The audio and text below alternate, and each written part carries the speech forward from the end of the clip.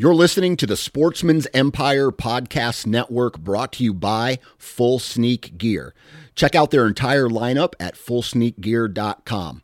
Also be sure to check out our entire stable of podcasts at sportsmansempire.com.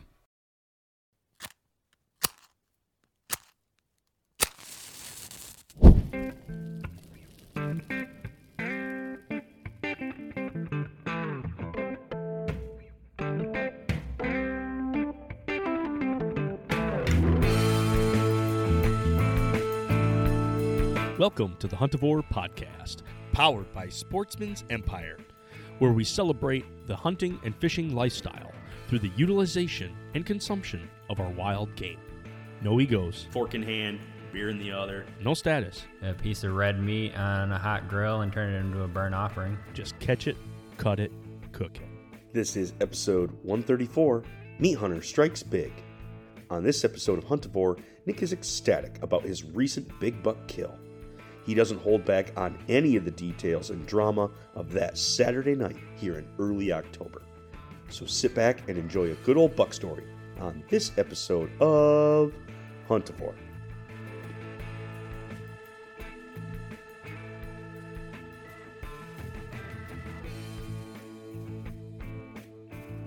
Well, good morning, folks.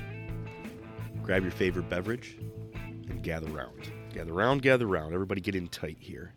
Everybody get comfortable. We're about to hear a buck story. Not just any buck story, but a meat hunter that came out triumphant at the early part of October. I don't even know what to say. I'm still buzzing about the whole experience. This has just been an amazing start to the 2023 season. Not one that is totally not unheard of, but at the same time, for me, it's a combination of many different things. I mean, putting into practice things that I've learned from podcasts, from reading, at the same time, taking the educated risks, taking the calculated risks to make something happen. Stepping outside of my comfort zone of being absolute safe and putting it all on the line. That's hard to do when I get used to being things that are, I don't want to say like done deals or sure, like 100% sure that things are going to happen, or waiting for the odds to be in my favor. But yeah, I learned a few lessons along the way, even in a victory. More often than not, you learn most of your lessons in defeats. And believe me, I got plenty of those to be learning from. But I'm just really excited to be able to tell this tale of how I got my Michigan 8-point. It started out where I wasn't going to get a chance to hunt the morning. I kind of had it was an either or. At this point, we were still really busy with sports. Maybe morning wasn't even an option. I think we had to be at the soccer fields. But anyway, I think we had an early morning at the soccer fields. We came home, and then the boys and the wife had a birthday party. I got myself to be out of said birthday party. I did not have to join in the festivities, which was wonderful, because I got a chance to get my mind in the right space. I got a chance to prep my gear, go through my little ozone box. I got one of those little ozone generators, the cheap knockoff ones, and I put that inside of a tote, and that's my my ozone box, I guess. So that way I could get all of my equipment prepped. Everything felt very good as far as being prepared for what was going on. So I was actually doing a few things in the house that midday, and I thought, you know what? I am going to put on a classic favorite. I'm going to put on Escanaba into Moonlight and go ahead and watch that movie. I like that movie for a number of reasons. One is it really highlights the sociability of hunting here in Michigan. There's just a deep, rich tradition, and how a lot of stuff can get overplayed, or a lot of stuff, just with guys going up into the woods, like you can just really it really is a little bit of a slapstick, and it's a little far outreaching, but at the same time, it also sends home a good message that at any point here in Michigan and you go to deer camp, anything is possible when it comes to getting your prized animal. And that lore, that bit of legend is just really fun. I really appreciate that movie. And maybe I also identify a little bit with Ruben in that movie, and the fact that I haven't gotten my big buck. Now, I say that as I look at my 2-year-old 7-point sitting here. He's a nice size, and you know what? For 13 years, he was my biggest buck. I'm looking at him currently now. It's a Euro skull. Actually, it's a broken skull. I need to create a skull mount of him now. He fell off a shelf and shattered. But I look at that buck, and I just appreciate that whole story. And that was back in 2014. But yeah, for 13 years, he stood as my largest deer. At the same time, sitting over my shoulder is my first buck, my little Forky. And anytime that I am on a video podcast, or I have a chance to be on camera, I try to make sure that he's in view, because that little Forky started it all. And as much as he is not huge in the antlers, he's huge as far as my story. And for the longest time, and even now, antler size does not determine the hunter. Antler size does not determine how good you are. Mediocre baseball players hit home runs every day. But you know what? Those mediocre home runs are absolutely important to that ball player in their development as becoming greater and greater. And so, yeah, my story here of getting my buck is a story of an average hunter, a guy who really enjoys venison, having an opportunity, getting a chance. Here's your opening. And given the question, are you going to take it? And this time, I full on went for it. And you'll just have to find out how it went. So here I was, walking out to the stand. There is an area close or behind the farm where it creates a point. And this point sits up level with the fields. And this point kind of leads out into a section of the fields that is easy access from the woods. This area also holds a lot of oak trees. And being on this top shelf that extends out into the field, or at least out into a point here, is a really attractive place for deer. As I've been listening to a lot of podcasts, in fact, one of them here I do have to shout out, because this guy got me thinking about the idea of staging areas, and that would be Dan Johnson. So thinking of, or finding this place as a staging area, I see a lot of deer activity. I am constantly, whether I'm actually going in for a hunt or we're just going around the farm in the side-by-side or in the gator, that we constantly see deer at this point. And they hold up, or they pile up in this area early to then head out to the field. And this staging area has oak trees that they'll sit there and continue to feed on. There is a lot of thick brush that creates almost like a curtain. And then once you get on the inside, it really is a dark canopy, really closed in. Not a ton of growth or underground growth, not underground, excuse me, low ground growth, but on the edges. And there's a lot of breaks in this area where it goes from like really dark timber to really light, open, really thick brush. And so these little pockets hold these deer's attention, I should say. They nibble on things as they just come in from the afternoon, and then evening they finally slip out into the field.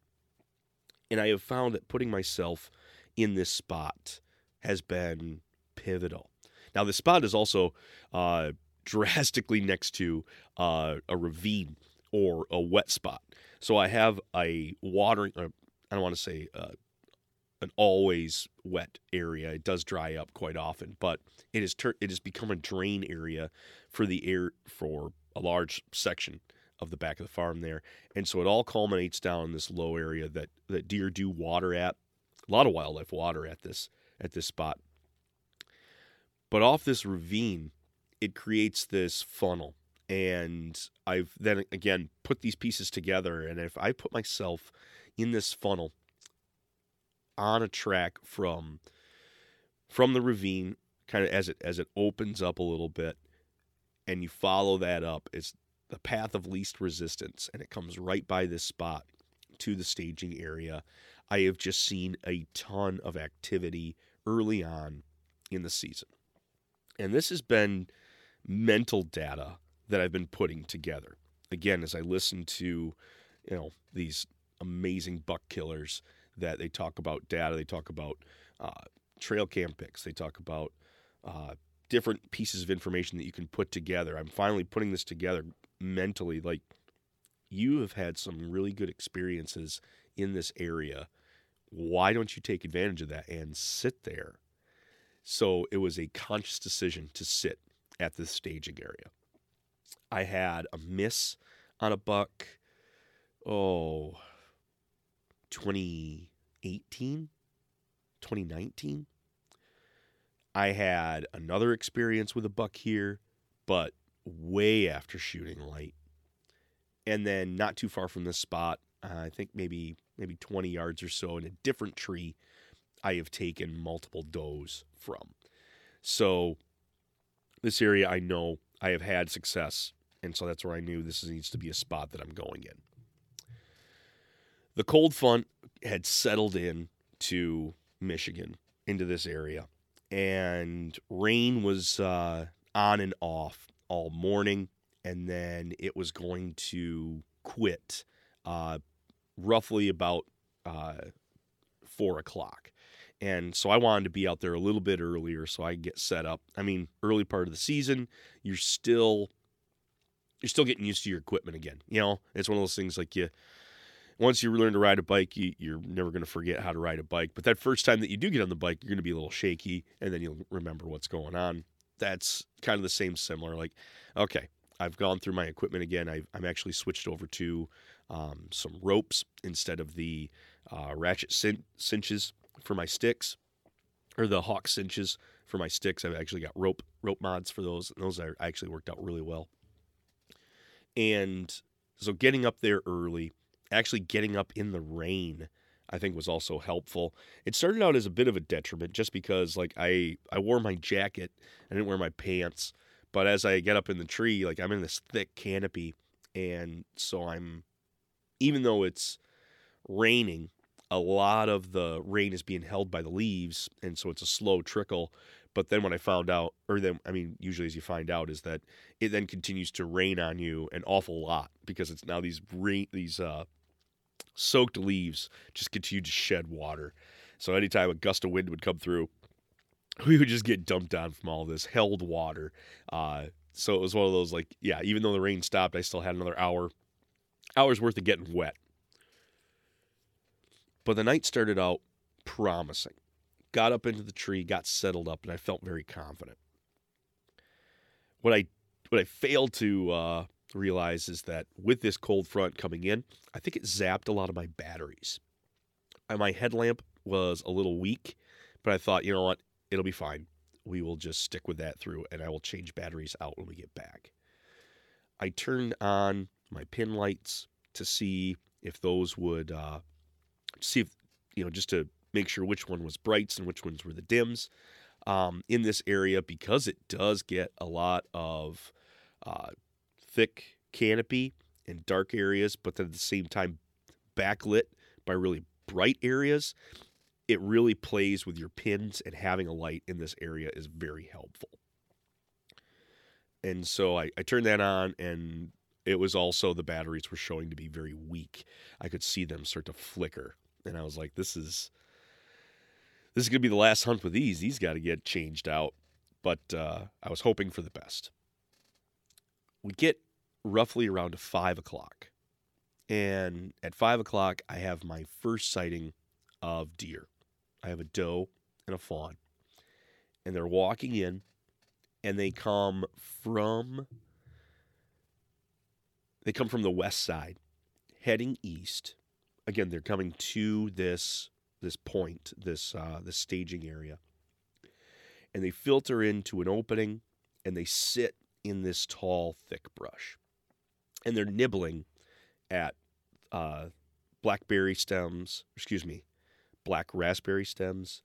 They're picking through a lot of the marigold that's there. There's just a lot of just thick growth, just natural growth all in this area. And so they're picking their way through it. They're looking on the ground for acorns. And then they're just nibbling on woody browse. But they're just filtering on through, and I could see that she is a big doe. This is something that I'm quite enticed by. So it piques my attention, and I range them, and they're at 40 yards. It's a bit outside what I want to try to do. Have I taken 40-yard shots? Absolutely, but never 40 yards through a bunch of brush. So we're holding off. The two deer filter through, and they get, they probably get to my 11 o'clock now, at my 1 o'clock. And from that point, they have come into 30, but they're still, I could barely make them out through the brush. They were pretty much silhouetted inside of this tall grass. They appear out at 12 o'clock as far as where I'm facing, right out in front of me. And I could see the doe's head, and I could see the fawn behind her. And I could see them then begin to move away from me. And they pop out at about 44 yards, and they are now open. And so I get a good look. This is a very mature doe. I think this is one of the nanny does that is still out on our farm. We've got a couple of them that are just old. They're just wise.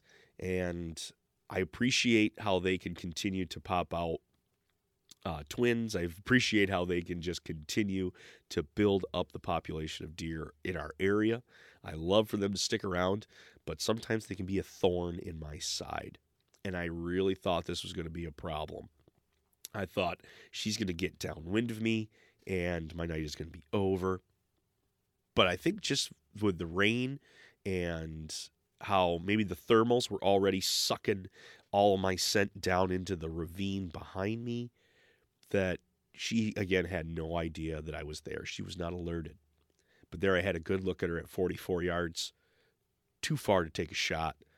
Too far to take a for sure shot anyway.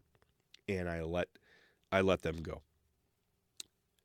They filter off over and lay down for the rest of the afternoon until they're ready to go out into the field. But I got discouraged over the fact that, was that it? Was that my hunt? Was that the night that I had worked up for? Was this going to be it? So I can't say that I passed on an opportunity. I'd like to say that I never pass on an opportunity. I'm very opportunistic. Given the chance, I'm sure if she was at 20 yards, this would have been a far shorter story, because I would have made it happen with that doe, what I would have been extremely happy with anyway. But I chose to let them go, I guess. Chose, or had to, because of the shot. So I sat there again, and we waited, and there was a long pause between the next sighting of deer. Roughly at about 7:10, a doe filters in behind me. She came from the ravine, from the east, moving west, and she stops 9 yards behind me. She's over my shoulder.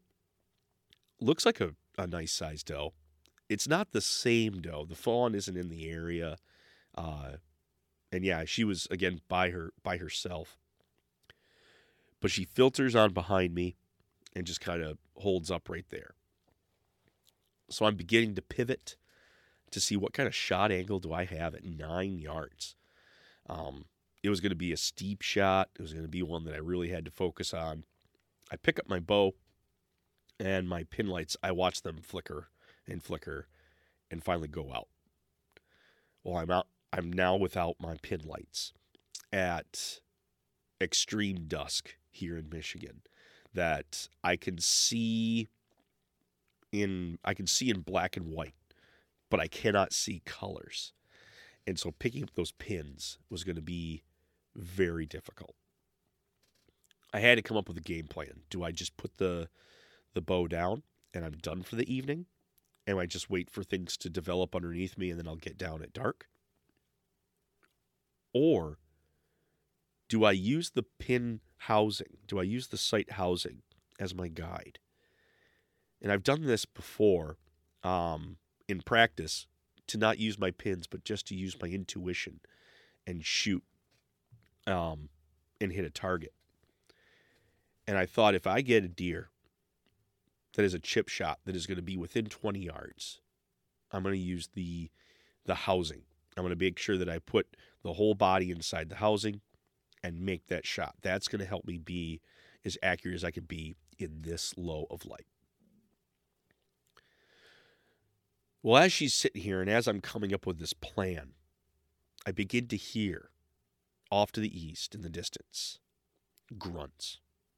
Brap, brap. I hear this buck. I thought it was a little early for all this grunting to be happening, being that it was still, the first, it was like the first week and a half of October. But, man, that one is hot to trot. He is on to something. And I then see him appear at about 60 yards. This super large, thick, dark body walking in my direction. He's at a distance that I cannot make out any of the headgear. And I have to take my rangefinder. It has a clarifying lens. It doesn't necessarily have a magnifying lens. But I put that up to my eye and I took a look at this buck. And I could just see that his shoulders were broad.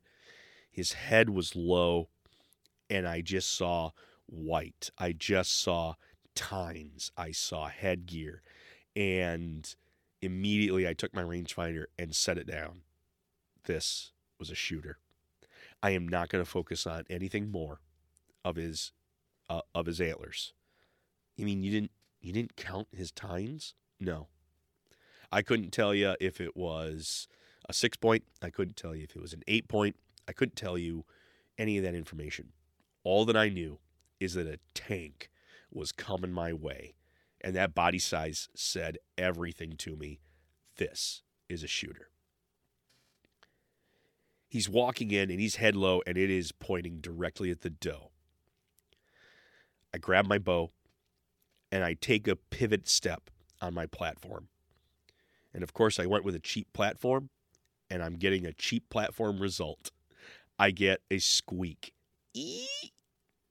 The doe turns inside out and bolts 30 yards and quickly turns around. In this crazed fury, I freeze. And in fact, the buck freezes. He stops in his tracks right there. And this doe, I could see her just frantically scanning, looking for where that sound came from. She was on super high alert. This buck did not seem to care. He didn't seem to hear it, didn't seem to bother him. He then slowly makes a turn, and he starts heading for her in another direction. It's brought him now where he is going to be going broadside to me. I pull my rangefinder out again. I hit a range and I cannot see the numbers. I take it and look it up in the sky and I see the numbers 22. At that range, he is a chip shot for me.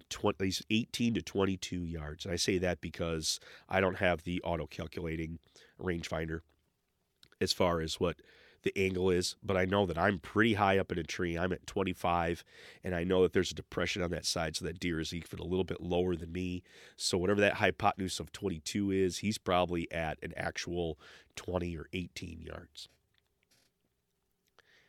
That deer begins to slowly move towards that doe. I then get that pivot step. I go ahead and I draw, and I begin to settle in my back tension. I have my trigger finger, I can feel it on the trigger of the release, and I begin to settle in that shot.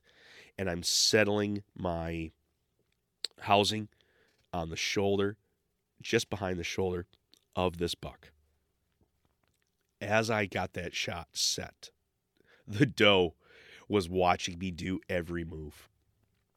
This doe blows, takes a few bounds, blows again, and just sends herself out into the field. She's out of here. Again, my eyes roll up to watch this happen of the doe. My attention quickly returns to the buck. What is he going to do? Where is he going to go? And this buck freezes, and again in his tracks. I can tell this buck has avoided danger a lot of times because as he stood there frozen, he looks off to the east where the doe had gone. He pivots. He doesn't move his body, but he just moves his neck, and he sweeps his neck, swinging all the way around his shoulder, and looks behind or off to his right side. And in fact, he's now looking at my tree. He's looking underneath me. And I get a look. The last look I have of this deer looking in my direction is this tall, scanning view of this buck. Just an absolute specimen. I can't see his headgear, but I could just make out these details, the white patches of his throat, the whites around his eye, and then again, the huge, dark body behind him. He slowly pivots, and I'm putting together, he's going to come back the way that he arrived. He's going to try to sneak out the back door. And so as he swings around, his nose goes away, and now he's going to come back around, essentially doing a 180 fan. And I let him come all the way around. And as he's making that fan around, as he's making that swing, I told myself, this is the shot that you need to take. There will not be another one. This will be a missed opportunity. You need to send this arrow as soon as he comes broadside. As he comes around, I settled again that sight housing right there on the front part of his body. Just try to guess behind his shoulder. And I sent the arrow. Thwack! Smack! A large crack echoed from the deer. He bounds 2 jumps, and then he's running through brush, and you're hearing him snag. You're hearing limbs crash. You're hearing thumps from his feet as he's pounding the ground, and he gets 50 yards, and then all of a sudden everything goes silent. Did he just drop right there? Did he just fall? Did he stop, and he's looking back at me and trying to figure out what's going on? At that moment, my body began to give in to the adrenaline. My body began to shake and quiver, and I'm trying to make sure that I can get every last bit of detail of what just happened. I know that I have a shot on his left side because he swung around. I know that I've hit bone at some point. I know that I have gotten something solid. The way that he did react, though, he reacted like he was hit. He bolted out of there hard. And given where I made my shot, that was the vitals. Did I hit shoulder blade? Did I hit backside shoulder blade? Have I hit something completely different? Do I exactly know where that arrow landed? No, I don't. So there's still a lot of questions, but I'm trying to hold on to every bit of information of where this deer's gone so we can begin tracking good. I grab my phone and I immediately send to my group of buddies, buck hit. There's excitement now. Texts are flying in. They want to know different pieces of information. We've learned as we go along with this, you ask these pieces of information, so you make the hunter have to relive it, have to know what's happening, so that we can have a good, proper track on the backside of it.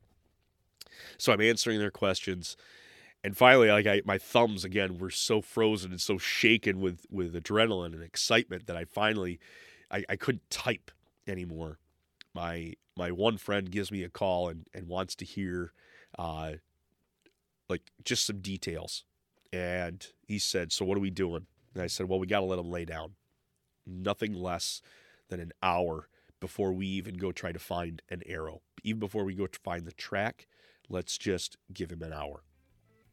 So I said, "Let's meet at 9 o'clock.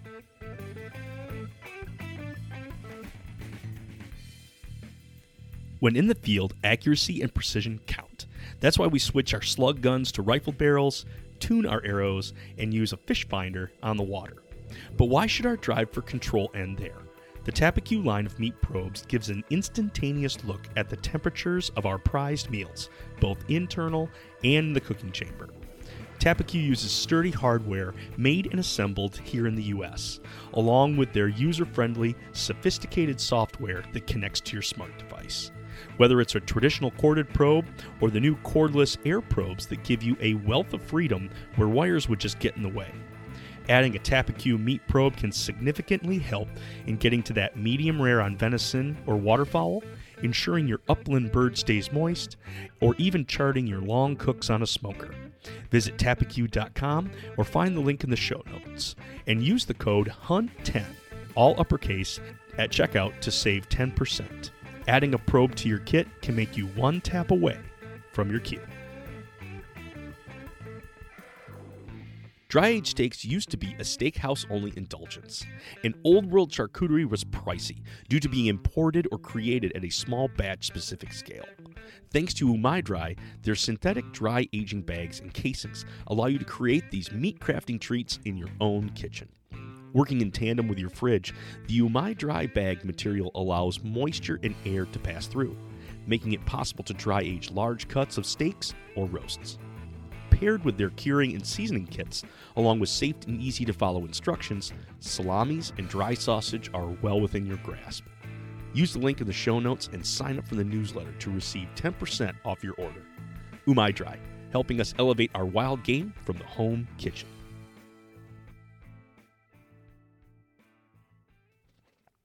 Nine o'clock rolls by. I get two buddies that show up. One is a little behind. Wasn't sure he was going to make it. So my two friends help me out, and we load up in the gator, and we head back to the shot site. I scanned for the arrow in the shot area, and we couldn't find the arrow. I have reflective wraps on my arrows, and give it a clean sweep. Those bright up real nice in a flashlight, and we got none of that in this area. And so we were going on a guesstimate on where exactly he was standing, and then trying to work from there. It wasn't too long, and we found where he was thumping the ground. We found his track, his footprints. Deep gouges in the earth where he was pushing it. He was really trying to hustle out of there. We find scat where it looked like, this animal got the shit scared out of him. That's what we found. So immediately it was, well, did we hit, did I hit intestines? Did I hit gut? If we've got scat that looks like this, we start to put in pieces together, more footprints more track, no blood, no arrow. We get to the 50-yard area where I lost track of where he went, or where he of what he did, out of my vision at that point as well. And it led us to this depression where it was either he's going to go up or he's going to go down. We're deciding what we're going to be able to do. We're trying to figure out what needs to happen. And then at that point, my phone rings. Friend number 3 had finally arrived. So I left my 2 friends. Hey, pick a route, check it out, and I'll be back in just a minute with another one, and we'll pick up the other track. So I left, picked up the friend, came back.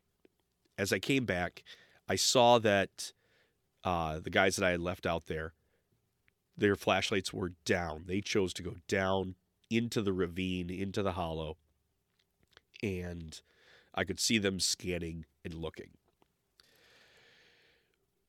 I bring up the buddy that I picked up. We bring him up to speed. So I show him the shot site. I show him where we had track. I showed him the scat that we had, and we worked our way up to that 50-yard line.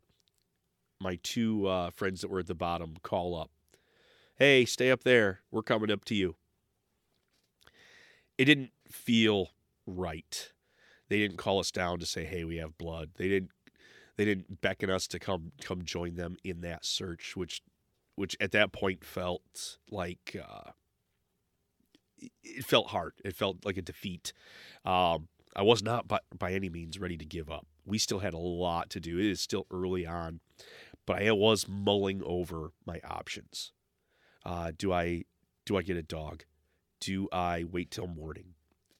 If I had just a piece of information, if I had my arrow, I bet I could make a far better decision in what's going on. And I just felt like we hadn't found that yet. We hadn't found that pivotal piece of evidence to just make this a solid call. They come up and they greet my buddy. We talk there for a minute. Each of us out of the cooler, grab a beer just to get refocused, just to get resettled. We finish our beer. And my one friend that was down in the hollow said, all right, Nick, do you want to keep tracking? And it was a serious question. And I told him without too much hesitation, yes, we got to find something. And he said, or do you want to go walk up on your buck? Because he's down here at the bottom of the hollow. Hot dang, I took it hook, line, and sinker. He got me good, making me think that we were off the trail, and he was dead down at the bottom. If I were to put those pieces together, and from what we found later, my shot entered just a little bit high.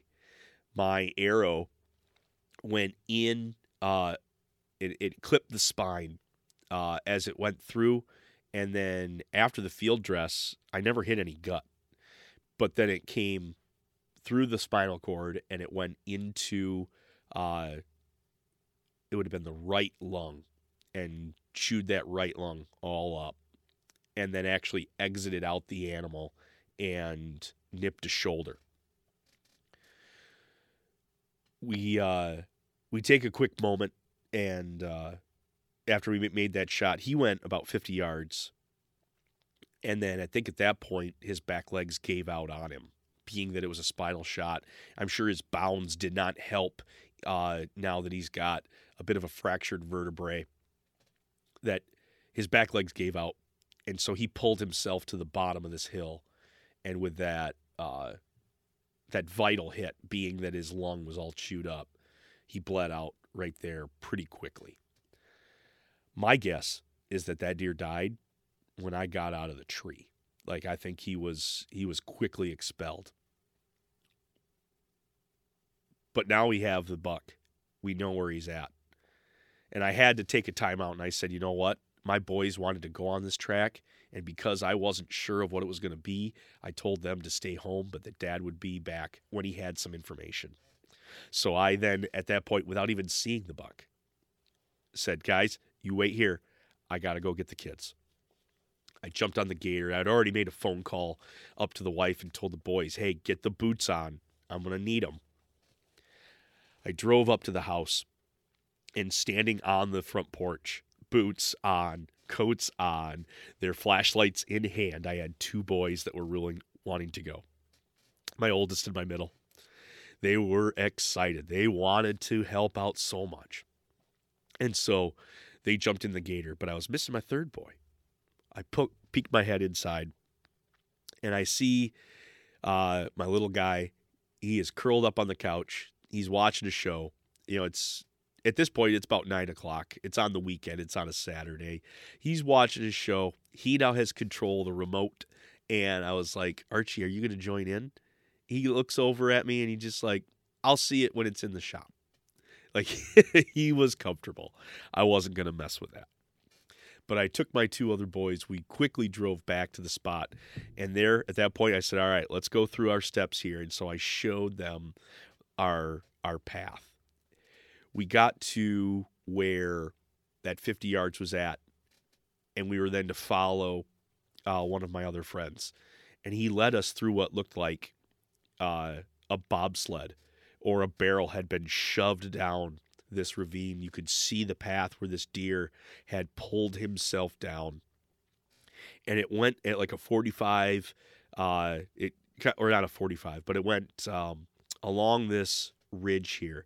He kind of side-skirted. Didn't go straight down, just side-skirted. He got around a tree, plunged down into the lowest part of this wet spot. Not into the water. Water, again, was still a few, probably like 30 yards away. But then he pulled himself up into the thickest pricker forest that I have ever witnessed. This stuff is thick. The base of these briars, some of them were like the base of quarters. This is just wet, fertile ground that gets a bunch of sunlight from fallen trees. This is just a tangled mess. And as we're walking up, I sweep my flashlight, and I see my arrow. I see that reflective wrap flicker. And so I know where my arrow is at. We walk a little bit further, and I look in the tunnel of where that buck had gone into these prickers. I see the arrow, and then I see the roundedness of his body, humped over. It is huge. He is a massive animal. We follow his path that he knocked these briars down, and we get into this. It's like it's almost like we feel so closed in. We're just surrounded by prickers, and here is this animal laying right there. I pull his head up, and I just grab hold of one of the antlers, and it takes a full grip in order to pull out that main frame. It fills a paw up really well. His snout is just elongated. He is an old, mature deer. Huge, thick main beams, and those 8 points that stick straight up. He's got what looks like either fighting wounds or like scuffs on his back, or was he reaching back and itching? I'm not sure, but he's got these unique marks where he's pulled hair out of his hide on his back. Again, his elongated snout, just a huge aspect of his body. Just a very cool buck. I grab my arrow and I pull. And as I pull out, I don't feel the resistance of the broadhead. And I just cleanly pull that arrow out, and I see that it has been snapped. My arrow made a full pass through, going through his spinal cord, into his lungs, and out the other side. That arrow had stuck in and had probably gone right up to his fletchings, and probably the loud crack that I heard was either hitting that spinal cord, hitting the shoulder bone on the opposite side, or when that deer took off, he ended up cutting my arrow in half That could have been it as well. He left the front end back up the trail someplace. After it protruded through, it broke off. So at least I had half my arrow at that point, and now we had our buck here. We get him, we take a few pictures. The boys are stoked. They have not seen an animal this big yet. I think this is the biggest animal that they have seen.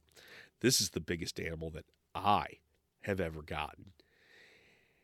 And I'm just in awe holding this buck up here. And at that point, the question was raised out, hey, so you're going to do a Euro, or are you going to get a shoulder mount? And again, without too much hesitation, I was like, this guy is getting full shoulder mount. We are going to get him done right, and he is going to go up on the wall. He has no name. He has little to no history with me. But when he came into my life, it was an epic adventure where I didn't have my pin lights. I had to go on instinct. I had to take the calculated risk. If you want something big in life, you have to take risks. And this was one of those moments. I'm going to chalk this up. There's a few of those moments. I wouldn't necessarily say the epsilon of wedding day and the birth of my kids, but like tier 1.5. I have quite a few memories in there that it's like these are going to stick with me to the deathbed, and this is one of those memories right here, is that I am going to remember every aspect of this, that I am excited for somebody to ask, how did you get that buck, as he's hanging up on the wall? And at that point I could tell him, hey, sit down. You've got a good 45-minute long story. In real time, most of this eclipsed within 15 minutes. And yet it felt like a lifetime.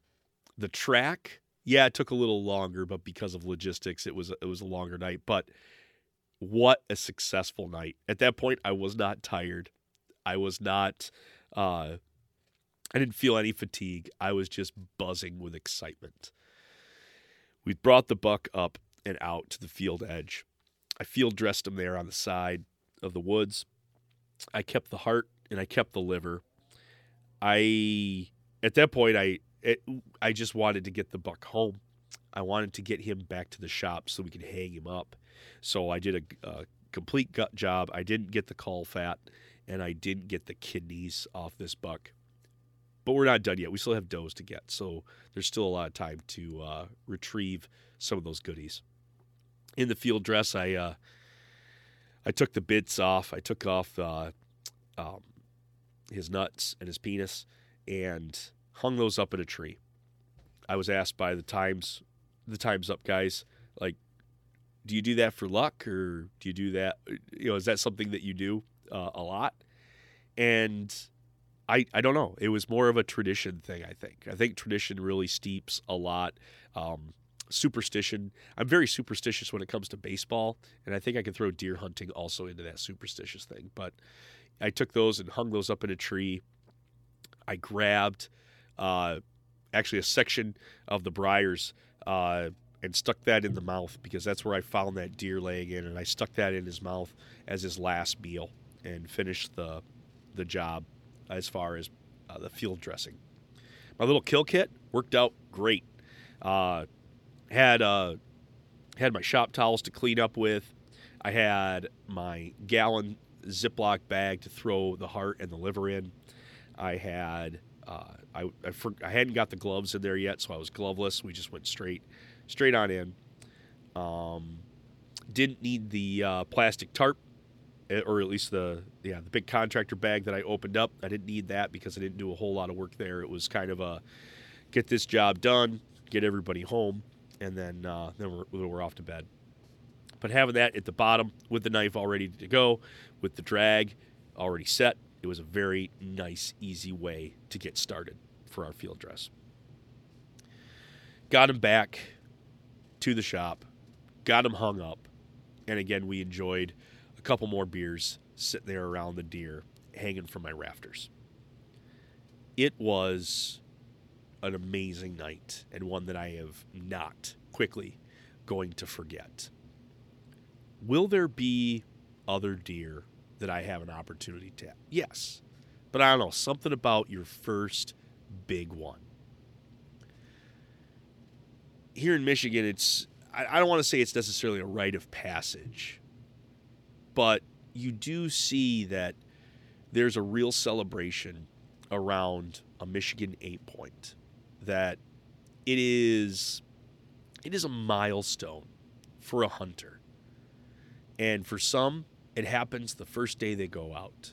They go either, they're out with youth season, or they're with their grandfather, they're with their dad, and they have the opportunity to take a buck, and that's super special for them. It could be their first year solo, either with archery or with gun, and they get a chance to get their 8-point, their big, massive deer. And again, that's their milestone. That's their mark that they are a hunter. And as I look at my deer that I have gotten, my little Euro mounts that I have lined up, I'm very much impressed with each of them, and I remember each of those hunts, and I enjoy the whole story of that. But yeah, it's kind of like Ruben from Escanaba into Moonlight. I had to take my licks. I had to take lessons. I wasn't given an opportunity real quick to get that 8-point. And I've had some opportunities at other bucks that have not turned out well. Some of them more devastating than others. But getting my big deer now is just a sweet, sweet treat. It is the sweetest dessert that I've gotten. And it's because of the work that I've had to put in. It's because of the effort that was needed to be able to get into this spot, to be given that opportunity. And even at that opportunity, I didn't have the best of setups. I had some hiccups. I had some obstacles to overcome. But sticking to it and fighting through it, I walked away with my 8-point. 13 years in the making of being a hunter, and I finally got my 8-point. Very, very happy about it. So yeah, I hope you enjoyed our little tale. I'm sure there's going to be a lot of talk about this buck as I continue to break him down. As of now, he hung up for 6 days, and 6 days hanging, half with his hide on, half with his hide off.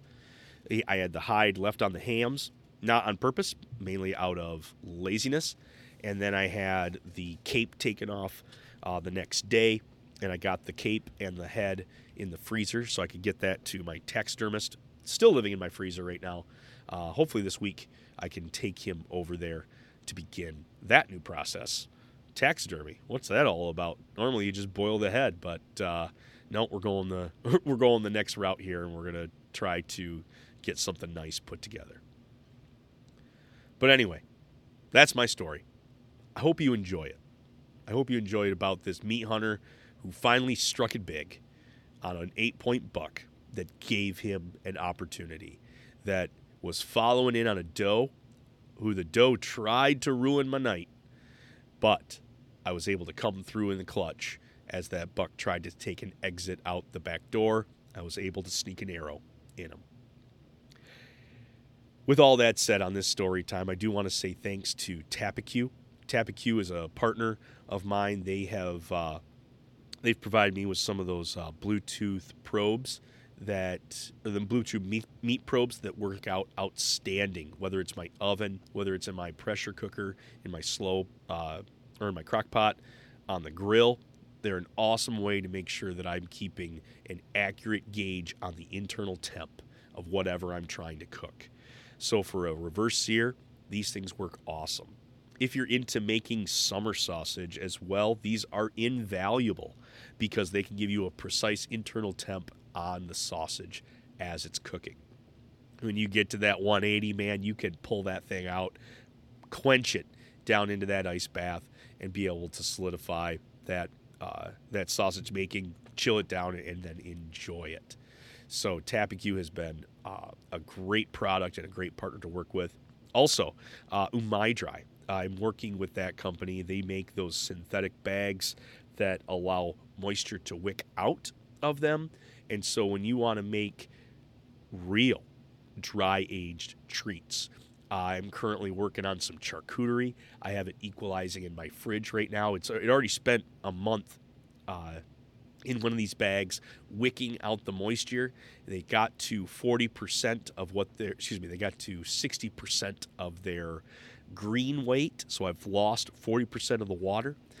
I then pulled them out of those bags, put them in new vac bags, and letting them equalize, letting whatever moisture is on the inside work its way back to the outside to even distribute it. And we're then going to serve that up hopefully soon. I'm really excited to break into those. But those two companies have been awesome partners, and just want to give them a quick shout out.